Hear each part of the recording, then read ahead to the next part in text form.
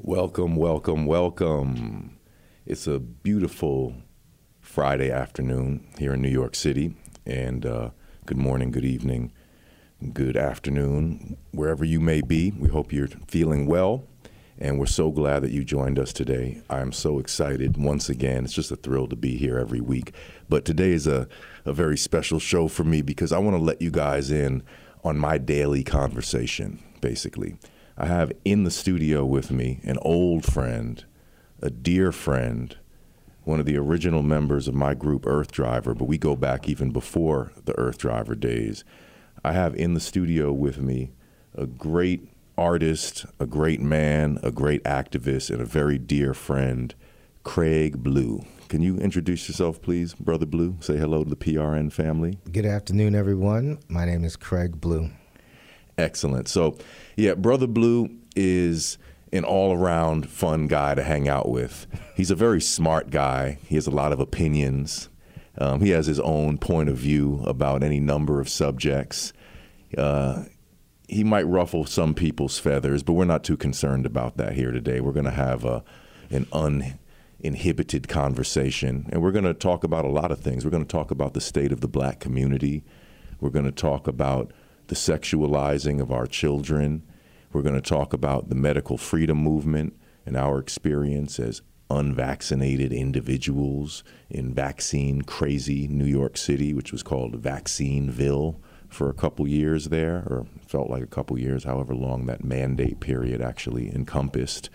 But let's start out with Brother Blue. I want you to explain to folks a little bit, just to sort of set the context of the conversation we're going to have. Mm-hmm. Explain to me, what do you mean when you describe yourself as codified? Okay, when I say codified, basically I'm referring to the teachings of Dr. Francis Cress Welsing, who had conversations with a man named Neely Fuller Jr., and he wrote the Independent Compensatory Guidebook for people who are victims of racism, white supremacy. And upon writing that book and meetings with Neely Fuller, Dr. Francis Cress Welsing then proceeded to write her book, which was the ISIS Papers.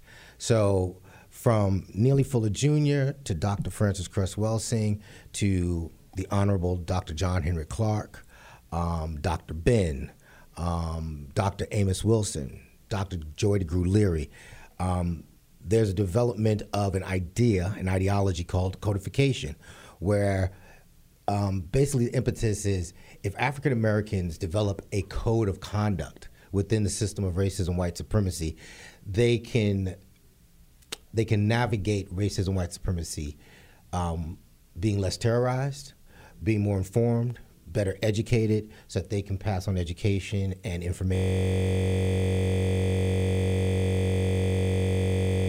about justice. Excellent, excellent. Great description there. So yeah, see, that's the thing, folks, is that we come from a perspective, and this is Brother Blue and myself included, we come from a Pan-Africanist perspective. Mm-hmm. We're largely informed by the thoughts of the great black nationalists. Mm-hmm. John Henry Clark, who Brother Kraig Blue just mentioned, was a huge influence in my life. I mean, I saw him speak actually at the Native American Playhouse when I was 15 years old. Okay. And that was a milestone in my life.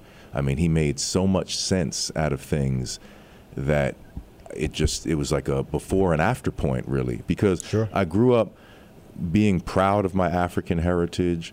I went to Africa. I went to East Africa. I went to Kenya when I was 3 years old, mm-hmm. which is a brilliant thing that my family thought to do, to take me on a journey to Africa when I was 3, sort of right when my memory was forming. And I still have these memories from when I was 3 because it was just such a mystical experience and trip. But I always grew up fascinated by Africa, with an admiration for Africa. But then when I saw Dr. John Henry Clark speak, and it was on Columbus Day, so it was a very interesting talk by him that day because I also have Cherokee blood. My grandfather, who my son is named after, my grandfather, the great Marcus McBroom, his grandmother was Cherokee, full-blooded, and he grew up with her on a farm in Ohio. So okay. When John Henry Clark was putting so much context to Native American civilization, African civilization, and the depth of that, the wealth of that, all that's been hidden, it was just mind-blowing. And then that evening, I actually had the honor of walking him up the stairs because actually, you know, he was visually impaired. He was blind. So I had the honor of just helping him walk up the stairs to his home, which is now named after him, John Henrik Clark Way. And I think, 137th Street, I believe, is John. Right on Convent, right next down the block from City College. Yeah. So, you know, John Henrik Clark is just is a monumental figure, and you know, that's sort of the background that we come from. And you know, it's a strange situation that we're navigating now. I was just mentioning to Blue on the walk over here, is we have the backdrop, the steady backdrop, which is racism and white supremacy, which is sort of the ideological underpinning of American society. But then on the other hand, there's this sort of, what I consider this sort of irritating, sort of weak, sort of lukewarm, sort of limp-wristed racial dialogue that's being used now to manipulate people and to sort of pull people into the Democratic Party, for instance. And it has nothing to do with the original teachings of our leaders, who I don't really think we need new theories per se. I think we need to go back and check our progenitors. I think we need to check our forebearers, because they already really spelled out most of what we need to consider in regard to the nationalist discussion, the Pan-Africanist discussion. Of course, we can always add, we can always contribute, but first you need a firm basis before you start extrapolating and improvising, right? We have this conversation daily. We've been having this conversation for 30 years, but because we started out with a great foundation, I saw Dr. John Henrik Clark at FIT in 1991. I was part of the Black Student Union, and graciously we invited him to come speak to the student body, and he did. That was when he was also losing his sight. I did a portrait of him right there, like a really quick portrait, gave it to him and his assistant, his family member. Wow. And you know, not just reading him, but then seeing him in person and listening to his concepts, to his content, to his ideas, and how he expressed them.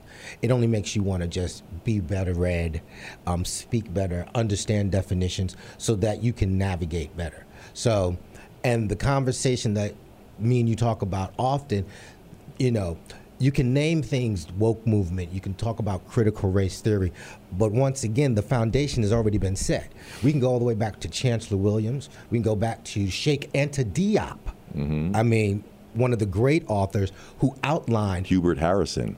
There you go. You know, that outlined these, you know, a foundation of Black revolutionary thought.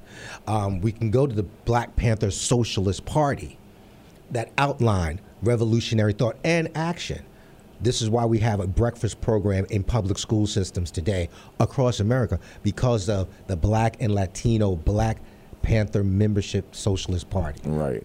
You know? So we have that rich tradition, and then we have this sad thing that we observe every day, which is how we're falling short of that legacy. And we see our community, and I just want to make a testimonial right here and just kind of take the moment that we have here on these airwaves. I mean, I've described as a caller on PRN, calling into Utrice Leeds' show, calling into Gary Null's show. I've given firsthand accounts of what I see in my community. And, you know, it's not really something to glorify whatsoever. I mean, it's sad. The Black people in Harlem are in a lot of pain. I mean, of course, we have great folks in Harlem. We just came actually from Rock Mill Fitness. I want to shout out Rock Mill Fitness real quick. Write down this number, 917-709-3438, 917-709-3438, because I want you to call my friend Milton and schedule your first appearance at his fitness class called Rock Mill Fitness. That's, for example, one of the great, you know, things you might find in the community of Harlem. We have musicians, we have artists, we have a lot of good folks. I'll say, first of all, if I walk down the street with my son, I could just literally walk like a block and a half, and the love that I get has my heart just warm. Sure. You know, people say, hey, how's it going, brother? Hey, how are you, young man? And they'll greet me and my son. I'll get greeted 7 times by strangers.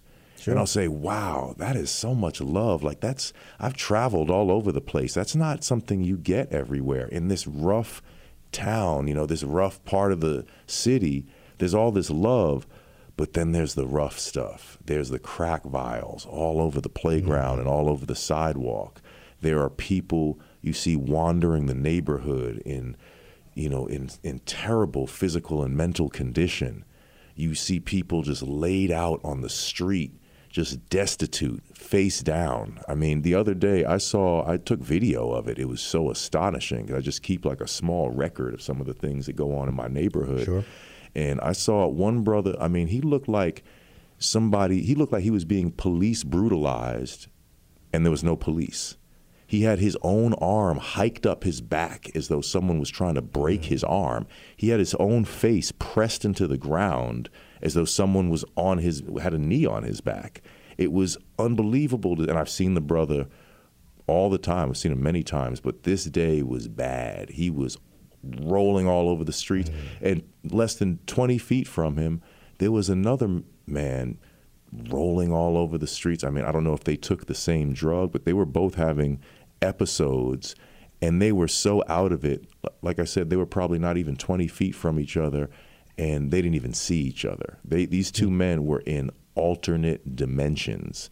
So that's just on 125th Street in Lexington. That's not even making your way over. 125th in Lenox, I meant to say, not even making your way over to 125th in Lexington, which is like an open air asylum at this point. I mentioned I called in to Gary's show a couple weeks ago to report that I saw a woman sitting there with her crotch exposed, sitting on the ground, handcuffed behind her back, next to a pile of garbage with a bunch of cops, male and female, just kind of standing around. I didn't know what they were looking for or what they were waiting for. They didn't formally arrest her and put her in a vehicle.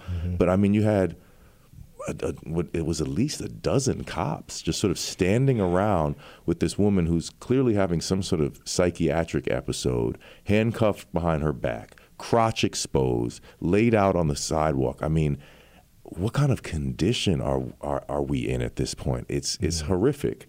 I mean, you live in Co-op City, you live in the Bronx.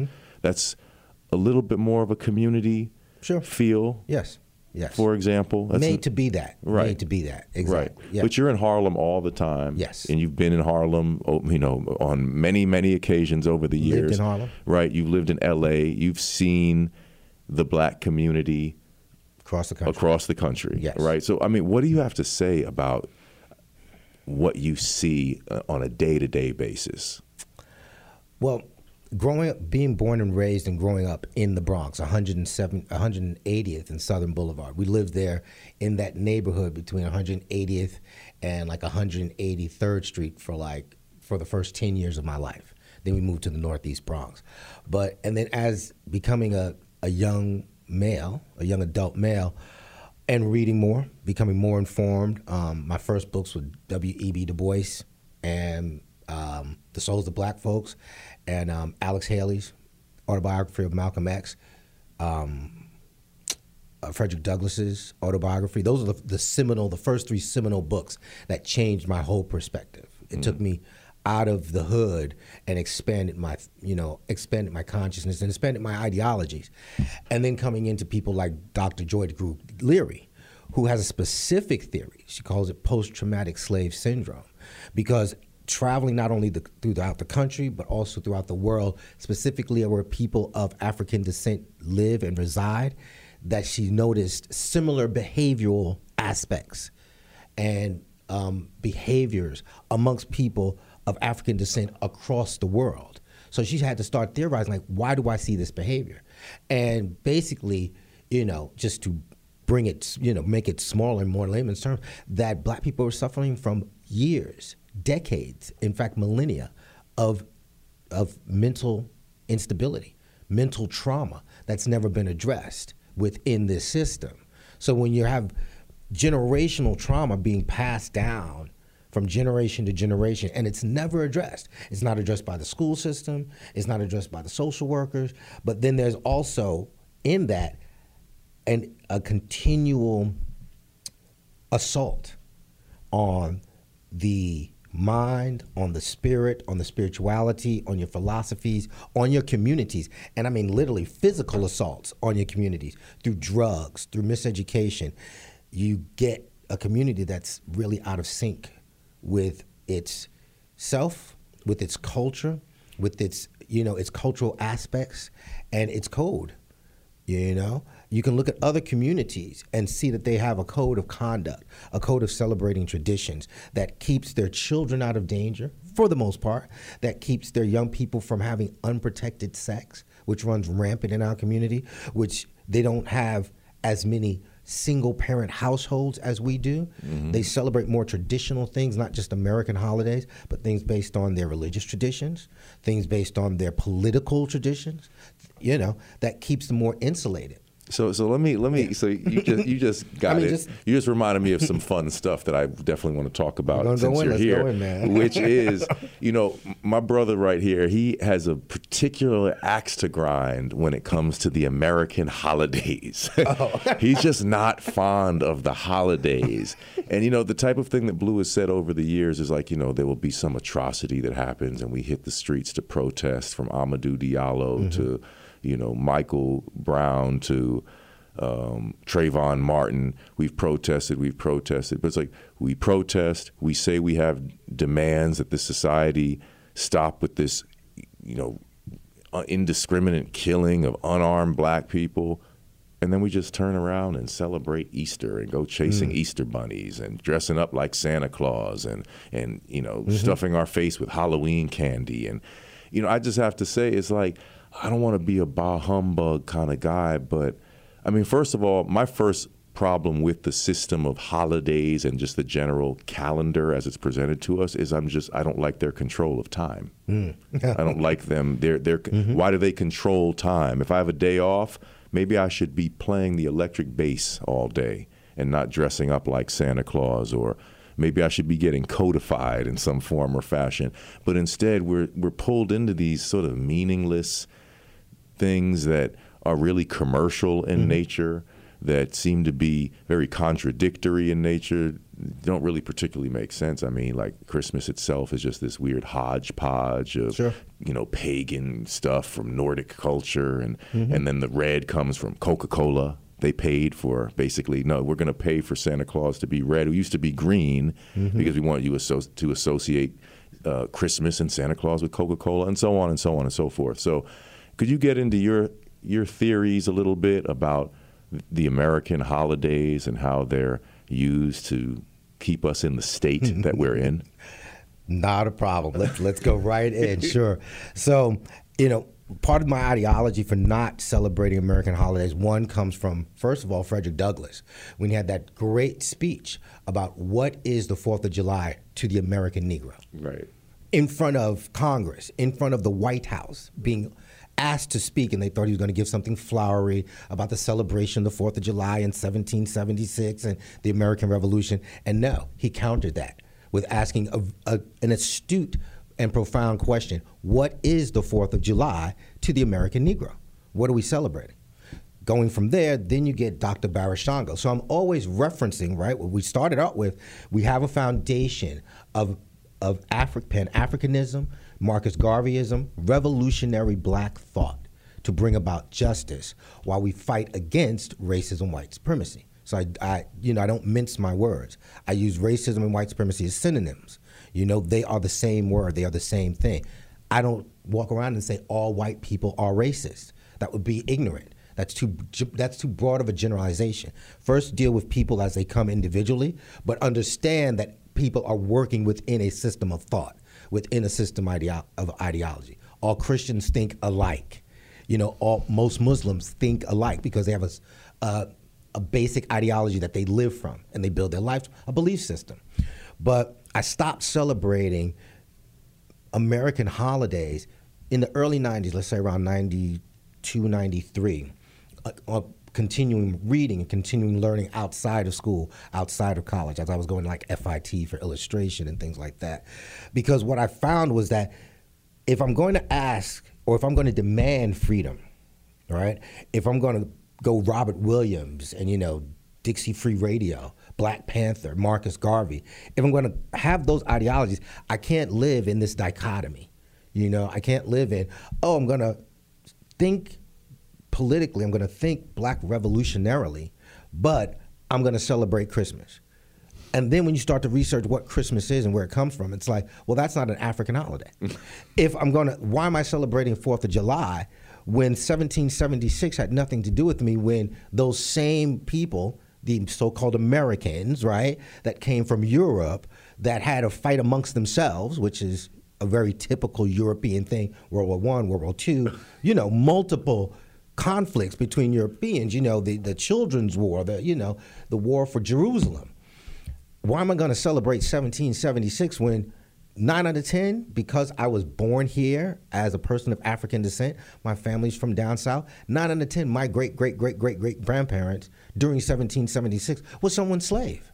They was on someone's plantation. So I don't want to continue that plantation aspect and that plantation tradition of letting the slaves go when Massa says it's time to celebrate. It's time to go to church. So I have no affection or affiliation with 4th of July. For Thanksgiving, I'm not going to celebrate murder. I'm not going to celebrate the tradition of American murder and enslavement. The indigenous people, Lenape, Cherokee, my great-great-grandfather, my dad's grandfather was Cherokee, half African. I'm not going to celebrate a traditional atrocity and continue to perpetuate that idea as if I can't read and I don't know history. I'm not going to celebrate Thanksgiving. That's not my holiday. Atrocities were committed on that day. I'm not going to celebrate Christmas. Easter. What is Easter? How can I delude myself and you know, have this cognitive dissonance about Jesus, right? And then an egg, and then a bunny. Right. And chicken egg from a bunny. A chicken egg from a bunny. Like, I understand the historical context of, like, you know, the egg being a symbol of life and things like that. And we go into Esther, and we can talk about the historical aspect of the goddess Esther and, you know, things like that, you know, woodland stuff and mythologies.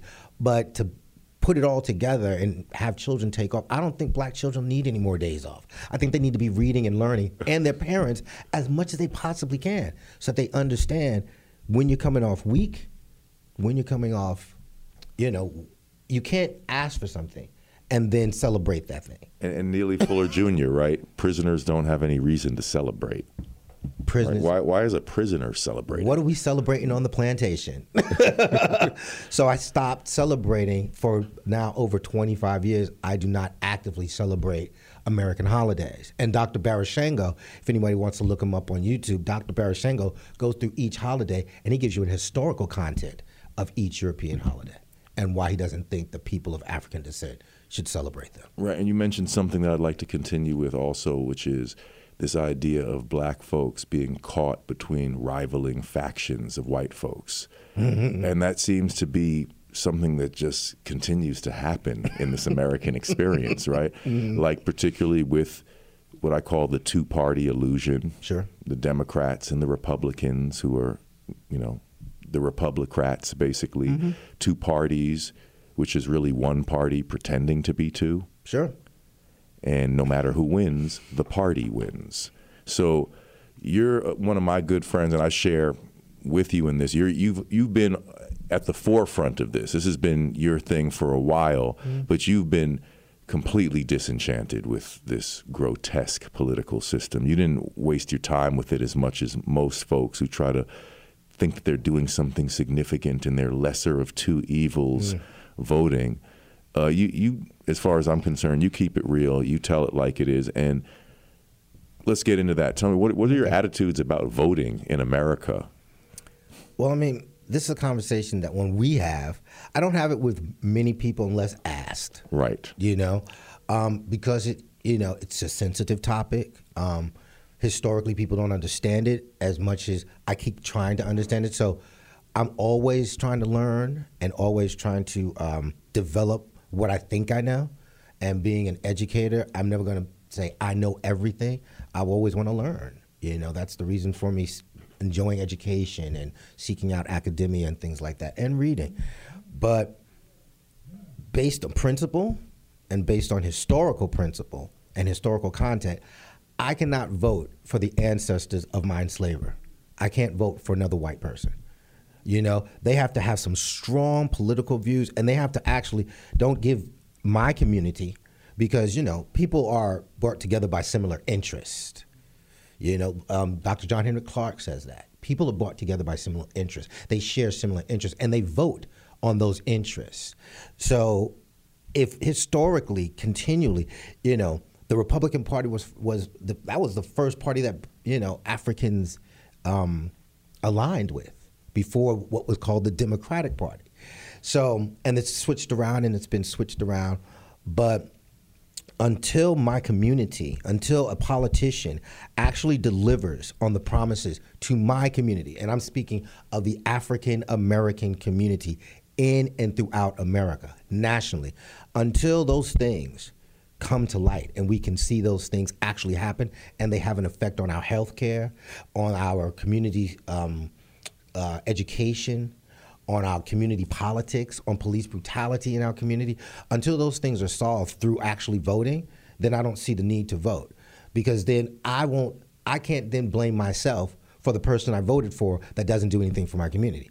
You know what I'm saying? Joe Biden in the 80s tried to run for president. He lied multiple times about his education, about multiple things. The white media dropped dime on him, was like, dude, like, okay, we can only go but so far with you. And he admitted to lying. He's a career politician. He authors the 1994 crime bill under the Democrats, under saxophone-playing Bill Clinton, right, that devastated and imprisoned African Americans across the country. Devastated to historical proportion, like devastated, by the way. to this day. You know, I mean, it's interesting if you look at the. Why would I vote for him? The explosion, and of I don't the vote prison. for evil. So I don't. The lesser of two evils. That's you know, a fallacious statement. It's a fallacy. It's a logical fallacy. I don't play logical. You know, if you look at the explosion of the prison population, I don't do that. There was about 300,000 people off the top of my head who were imprisoned under Ronald Reagan. Horrible. And somehow it became 900,000 by the time George H.W. Bush had his one term, and Bill Clinton basically had a 1 million prison population approximately that doubled to 2 million. Sure. In his 8 years. And that's historical on a global scale. Exactly. To incarcerate people at that rate. On a global scale. That's like almost ridiculous. And that's my thing. And that's my thing too. Like with the Trump phenomenon, right? We are not Trump supporters, by the way. So don't go there, because that's like a really corny thing that Democrats have fallen into. You must be a Trump supporter, but no, I'm not. So what do you? Weak thinking. So what else do you got for me? You know, I didn't vote for him, and then I didn't vote for him again. So I'm a Trump supporter. Why? Because I don't buy into a whole bunch of hogwash of what you have to say. But you know, one thing that's crazy is like, you know, Trump was such a bad guy. He was a racist white male, and he was the oldest president, actually. Amazingly, he's the oldest president to take the oath of office until Joe Biden. So we oppose Trump, who is supposed to be a racist, et cetera, et cetera. And who do we pick? We pick an older white male who authored the crime bill that was more devastating to the black community than just about anything in modern history. So where's the coherence there? And where's the diversity of your Democratic Party? There was no young black or Latino or Asian men or women in their maybe 40s, 50s, or even 60s with bright ideas. No, we got the crustiest, most decrepit career politician that you could possibly find, who, like Blue mentioned, was expelled from the 1988 Democratic primary for repeated and flagrant plagiarism. It should have ended his political career. And it did not. And talking about white privilege, so his career has flourished till he became president, vice president, then president. So never saw a war he didn't like, by the way. Exactly. So if we're going to talk politics, and my good friends and family want to be like, well, if you don't vote, you don't have an opinion, that's ridiculous. That's fallacious. You know, I don't like fallacies. I don't like fallacious arguments. It's like, well, then let's look at who you're voting for historically. Right. Let's look at his political career, and we can go from Hillary Clinton to Bill Clinton. In Arkansas as the governor, we can go to and Joe Biden was in office and in politics through all of these presidencies, behind the scenes writing bills that would devastate most definitely the African American communities, the Latino communities, communities of color. Do you know? And so I'm going to vote for him because he's going to be a better choice than Donald Trump? No. He's more destructive than Donald. He is a career politician. He has signed on to war. He has co-signed multiple wars under multiple And now he presidents. has us on the verge of World War III. He has with us... Ukraine. And unfortunately, Americans don't even understand why Russia, not advocating, but why Russia would not want friends of the United States on their borders. Right. With missiles given to them, 9 out of 10, by the United States, because we're giving them money, right? So whatever missiles and whatever military they buy is funding by my tax dollars, right? And Russia is like, I don't want them on my backyard. The same way America didn't want Cuba having missiles from Russia in their backyard, 90 miles off the coast of America. Right. So it's like, why are the rank and file Democrats not taking their leaders to task? They never say, hey, we didn't sign up for this, man. We voted for you, but this isn't what we signed up for. They just keep going along for the ride. And the American population, if we were more informed. And all it is about reading. You know, as an educator, but as an artist, I have to research things. I have to know what I'm drawing. I have to understand it on a more profound level so that I can represent it. I can recreate it 2-dimensionally or 3-dimensionally. If we're making music, there's people that came before us. I don't have to remake jazz. I don't have to remake blues, but I learn from those that came before us, and I find my own voice. So the less we know and we can put things into historical context, then the more we can get confused. We can be misled. And we can see from the way that our friends and family react to what we say, logically, that they can be easily misled, unfortunately, because then it can lead to you making decisions. That when someone puts you into panic, they can easily lead you into that idea or that psychological thing of mass formation, where you make decisions not based on what you know, but based on the fear that they've implemented into your brain, into your ideology, into your belief system. Right, I mean, this is what we talk about every day. Every day, yeah, and it's like, and one person who we have not been very fond of over the years is the peace angel Barack Obama, who, I have particular issue with Obama because, and people say, well, why do you always go after Obama? And why are you singling him out? To which I respond, I'm not singling him out. I'm trying to lump him back in where he belongs with the other war criminal presidents. You're trying to single him out and make him into something different, which he was not. No. And did the black community benefit from having a black president? No, symbolically, you could argue, but not in terms of the quality of our community and the quality of life that we experience.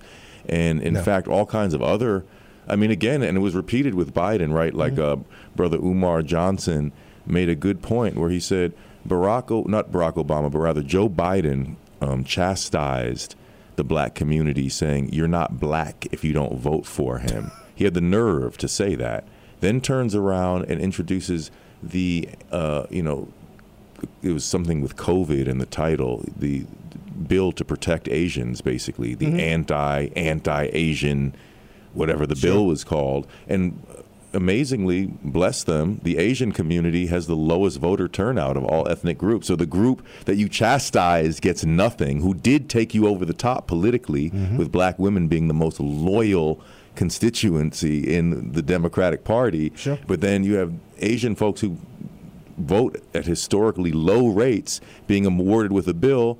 And like Umar Johnson said, I don't have a problem with that. But where's our bill? And then he proceeds to introduce a bill to protect transgender individuals. I don't have a problem with that. No. But where's our bill? Because he was supposed to be writing or coming up or formulating the bill for George Floyd. And that has just been pushed back. I don't even know if it's been signed or, if there's been an act, a bill, a legislation for George Floyd. Right. And Malcolm X covered this. He said, you guys are going to put the Democratic Party over the top. And I'm not quoting him verbatim, but I'm paraphrasing. He said, you're going to take the Democratic Party over the top with your loyalty and your vote. They're going to turn around and give you absolutely nothing. And you're going to go back and vote for them again? He said, well, that makes you a chump. That makes you a chump. So don't blame me. Don't say that I'm being rough. I'm quoting Brother Malcolm, which is another point. I feel like in our old discourse, the historical discourse that we admire of some of these great figures, Malcolm X, John Henrik Clarke, who was actually a personal minister of information for Malcolm X. Mm-hmm. You know, Malcolm X was out there speaking, and John Henrik Clarke was doing a lot of research and was conveying it directly to Malcolm. But when we talk about that era of people and that echelon of people, they didn't mince their words. They weren't pussyfooting around in how they described things. They rolled up their sleeves and they got right into it. And now everybody seems to be too cool for school, you know? No, people don't want to be bothered. That people, back in the days, they used to say, preach, brother, preach. When you felt someone was starting to get the spirit and was inspired to say something, we encouraged that person. Now we say, I don't want you to preach to me. Leave me alone. I want to play my video game. I want to upload something to Instagram. You know, we're so much less disciplined and less serious, it seems, than back then. Well, you know, I mean, in that golden era of liberation. It's never to point fingers at our community because, once again, we talk about the trauma. So our community is suffering trauma. So people who are suffering from some type of traumatic event really I can't depend on them to make good decisions, unfortunately, you know what I'm saying? The same way I don't depend on any of the children that I may teach or have come across in 30 years of teaching. I don't expect them to, know physics and know how to play chess. I have to teach them. So I always come back to what was my responsibility and our responsibility. We did the best that we thought we could. We on radio stations, we printed, the Hunter newspaper, the Envoy, we printed things about Oda Benga and different historical things. We protested for Mumia Abu-Jamal so that his sentence would be commuted, right. The death penalty for a Black Panther, So we did the best that we could.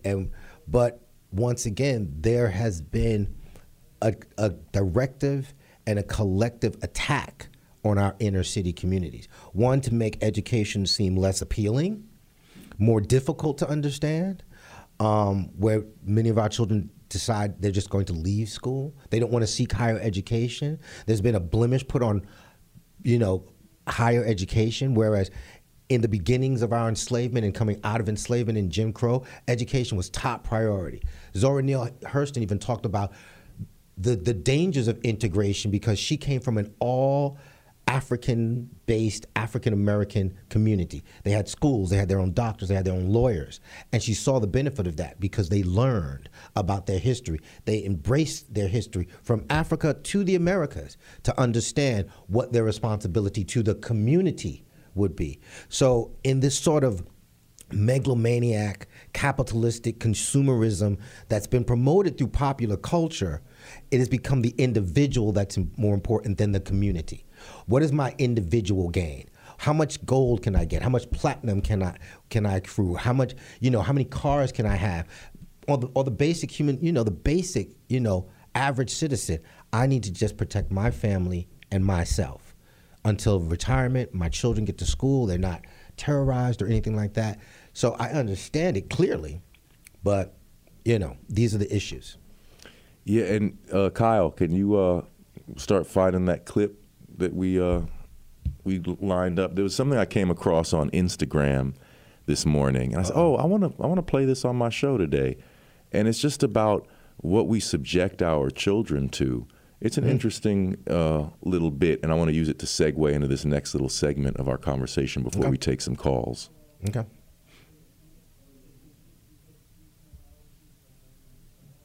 "25-year-old in America.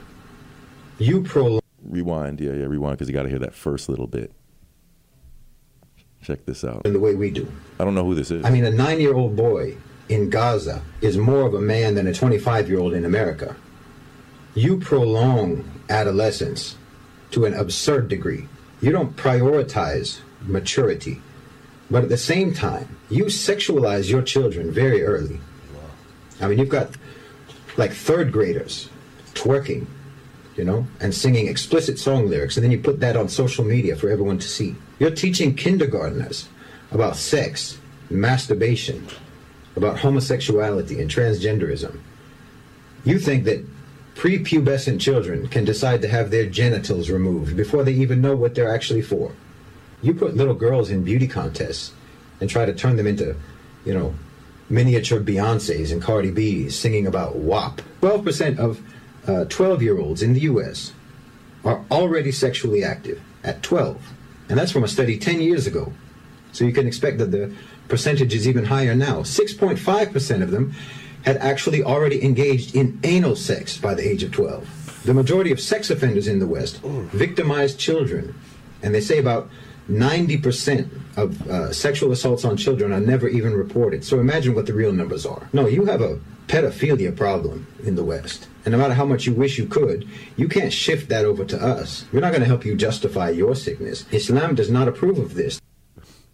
So that's an Islamic brother. I felt that he was from Islam. Okay. Yeah, I mean, and he mentioned Gaza. He said a 9-year-old boy in Gaza is more of a man than a 25-year-old in America. First clues, sure. And let's get into it, man. Yeah, one thing I have to say, and the reason why I wanted to play that clip is because it reminds me of a conversation that Blue was keen to before I was aware of it, and now I'm very aware of it because I'm a father of 2 young children. But I remember years ago, I was having one of my daily conversations with Blue before I went to teach chess downtown in the Battery Park City area of New York City.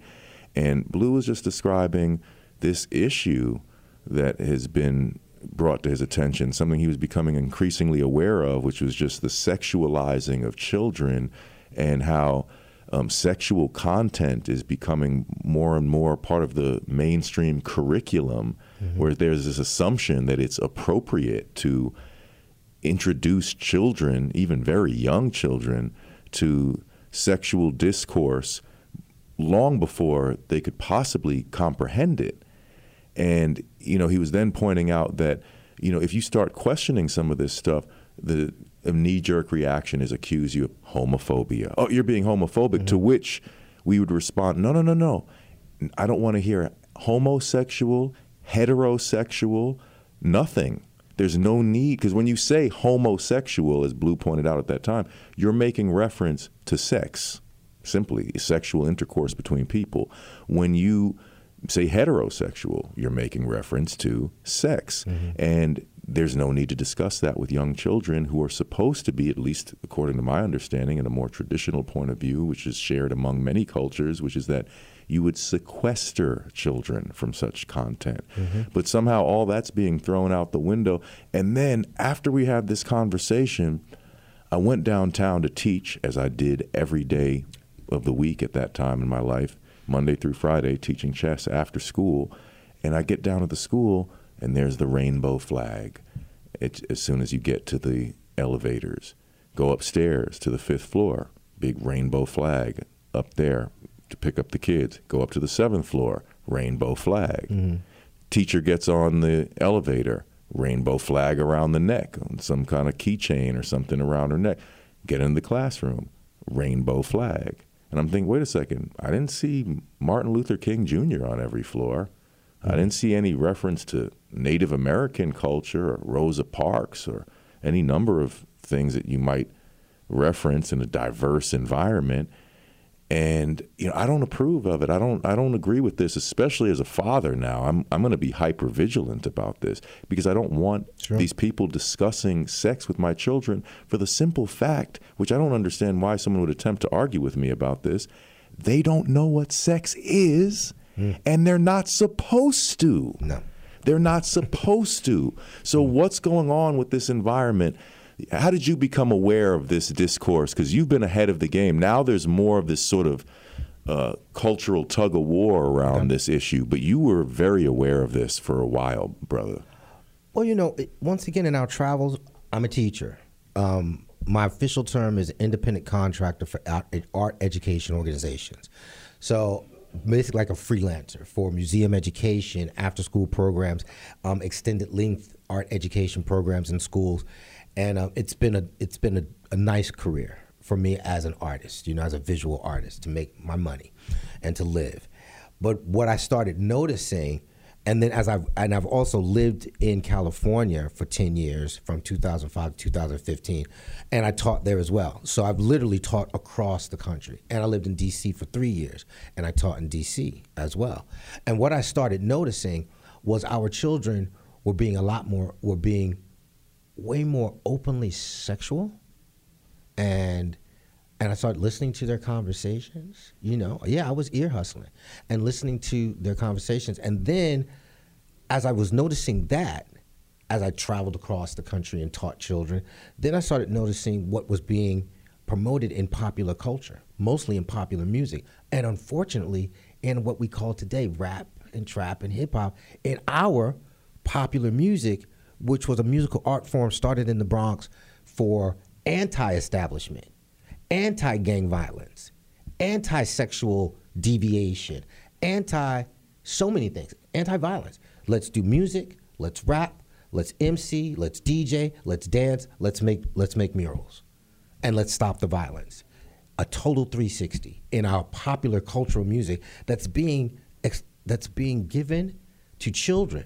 And I started listening to these lyrics because I didn't have radio, I didn't watch television. But then when I started listening to what they were listening to, I was appalled at what children were taking into their brain computer. And it was horrible. And I just started to notice things. And that's really it. I just started to notice things. And then I started to notice,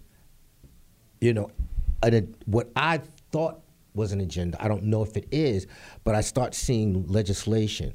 Then I start seeing things implemented into the school system.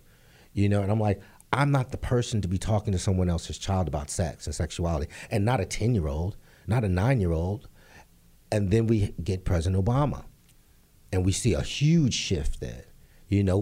People should marry whom they want. I don't even know why the government's involved in someone who gets married. Right. Whether they're same sex, just as long as they're not trying to marry children or animals, in my opinion, you know what I'm saying? Right. But then something happened in this shift to where it was thought that it needed to be put into schools. And I was like, are parents being informed that their children are being taught in, sexual education? But it's not like put on the table, like we're going to teach them sexual education, but we're getting all these different clues, all these different symbols that's talking to them about, homosexuality, lesbianism, bisexuality in the classroom. I'm like, I don't know where this is going, but, slippery slopes, man. Slippery slopes. I'm not an advocate for slippery slopes. I feel you, brother. And I wish we had, an hour to talk and then an hour to take calls. Yeah, we're coming up to the end of the program. No. Yeah. You did masterfully, I just brother. like to be explicit. No. You did a great job. And not offensive. I don't. Hey, man, we were on pretty good behavior, I would say. We have a caller on the line, but first, I want to mention, before we take Phil's call, Phil is one of our favorite callers, very intelligent fellow who always has insightful things to say. But I wanted to just mention my brother Blue. Could you just mention, because like I said, I do want to stay consistent about the medical freedom conversation. Okay. You were working at the Brooklyn Museum. Yes. And you, like me, lost your job or were not invited back or released or whatever you want to call it. We weren't exactly fired. We were just not allowed to return because we didn't agree to taking experimental drugs. Yes. And what was your experience with that? And what was your feeling about that? Well, I've been working with the Brooklyn Museum. I've been working remotely with the Brooklyn Museum. First, I started with them in their project research program while I was in school getting my master's, like the last semester, 2019. And successful. Love the Brooklyn Museum. I love working for museums and their education departments. I worked for the Guggenheim and the Bronx Museum of Art, and now the Brooklyn Museum. I have that on my resume, my CV. And during the height of COVID, was working remotely with adult classes and teenage classes, doing art, painting, and things like that. And then when the vaccinations were rolled out and President Biden was elected, when he said, him and Kamala Harris had said explicitly, and Governor Hochul, that we will not, there's no way that we can make people take medical interventions. That's unethical. It's unconstitutional. Once President Biden became president, they started rolling out the mandates. So the Brooklyn Museum sent a letter to everybody and said, hey, we need you to get vaccinated. And I was like, hey, I don't know what this vaccine is in this vaccination. I didn't tell them my politics about my distrust of America and, me being African American and a history of distrust and medical interventions and medical terrorism and medical apartheid against people of color of African descent. I didn't go into that. They gave me the option of a religious exemption. I presented paperwork and forms that said, right now, I don't want to get vaccinated until I know what's going to happen. I need to know more about this vaccination. And I don't trust Pfizer. I don't trust Moderna. I don't trust Johnson & Johnson because of their pending lawsuits. So I was like, let me just back up. Can you respect that? They did not want to appreciate and respect my religious exemption, so they let me go. And I said, well, I'm not going to do it until I have more information. Right. I refuse to do that. And you should understand historically why I wouldn't.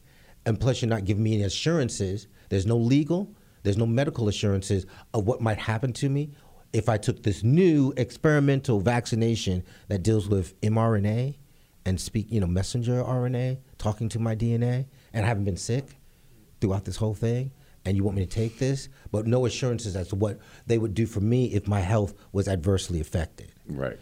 So I could not do it, and they legally protected themselves, and I said goodbye. Yeah, exactly. And if you read my Substack article, I do give credit to Blue at the bottom of my last article. We missed our Muhammad Ali moment. That was Blue's phrase that I had to steal for the title of my last article because I agree with him. It was a key interval in history where we had to stand up and say no. And so many folks that I knew to be resistors just didn't resist.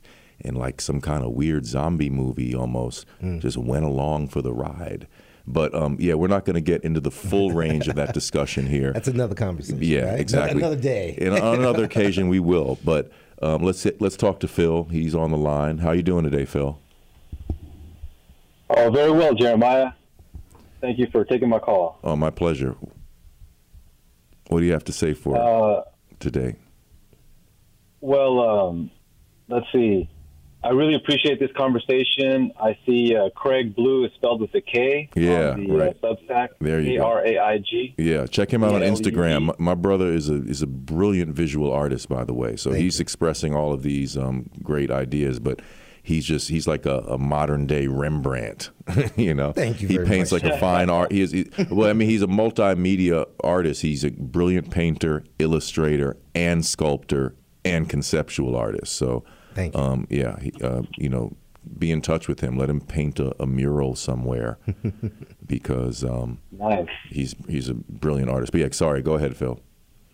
Yeah, I'll look for him on Instagram, and I urge all the other listeners and greetings to the PRN family. So I wanted to touch on the two-party dictatorship, the importance of participating in bourgeois elections, at least as far as we understand from the analysis from Rosa Luxemburg, a revolutionary martyr that we probably identify with in terms of class struggle from the German Revolution.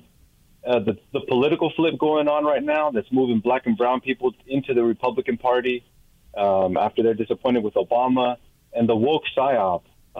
So good way to put it. Yeah, so this woke thing, some people understand what's going on with the hijacking of the term woke, and then some people do not. And people that I admire also on PRN, for example, play lots of videos that are critical of the woke movement, and a lot of them make very good points, for example, in the previous hour on PRN. But then implicitly or explicitly in these commentaries against the woke movement, they will say implicitly or explicitly that this is coming from the left or the far left or the hard left. But as we've spoken before, Jeremiah, people are conflating Democrat Party types, which are liberals. These are people who have no anti-capitalist analysis. Right. These are not leftists. Great job, Phil. But they're Thanks. but they're conflating these Democrat types that are not leftists with leftists. And this has been going on, as we've discussed before, in the corporate media for years, and to the point that even independent media and alternative media now speak about liberals and Democrats as though they are left, and that's just incorrect. So I think we have to qualify this when we do talk about the woke movement and critique it, and say, like, look, this is a corporate agenda coming down through the corporate media from the World Health Organization, the World Economic Forum, and these types of global power elite groups. And good people like James Corbett on the Corbett Report, they have gone into extensive analysis about how all of this, the gender thing and the transgender issues are being weaponized. And they point out the documents where they talk about this. And so we need to be very clear that this is not an organic movement. The whole woke thing, the transgender movements, even Kurt Metzger on the Jimmy Dore show has articulated this point once or twice, that the only reason the blue hairs, quote unquote, blue hairs, and the inarticulate minority representatives of transgender movements, the only reason that they are given such a big platform is because the corporate media gives them a big platform. So it's like, yes, our civil rights movement has degenerated. Yes, it's people are too cool for school now, but there are people that are still very articulate. For example, nobody's talking to, the Dr. Michelle Alexander. Right, Michelle Alexander mentioned her earlier.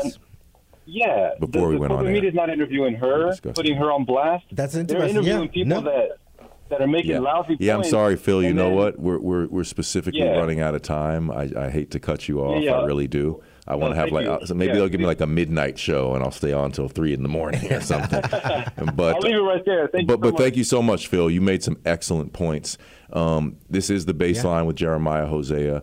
We got to wrap it up. My website is jeremiahhosea.com. Please check out my Substack. Just search my name out, JEREMIAHHOSEA. Please subscribe to my Substack. Be a paid subscriber. Got 2 young kids to feed. But if not, be a free subscriber. I really dig that too. And send me an email if there's anything you want to mention to me, anything that I should be aware of. I want to be in contact with the community. We want to produce documentaries. We want to do positive things in a community-oriented fashion. So thank you again for joining us. And take a listen to this song from my original catalog. This is my song called Way with Words. It features some wonderful string work, among other things.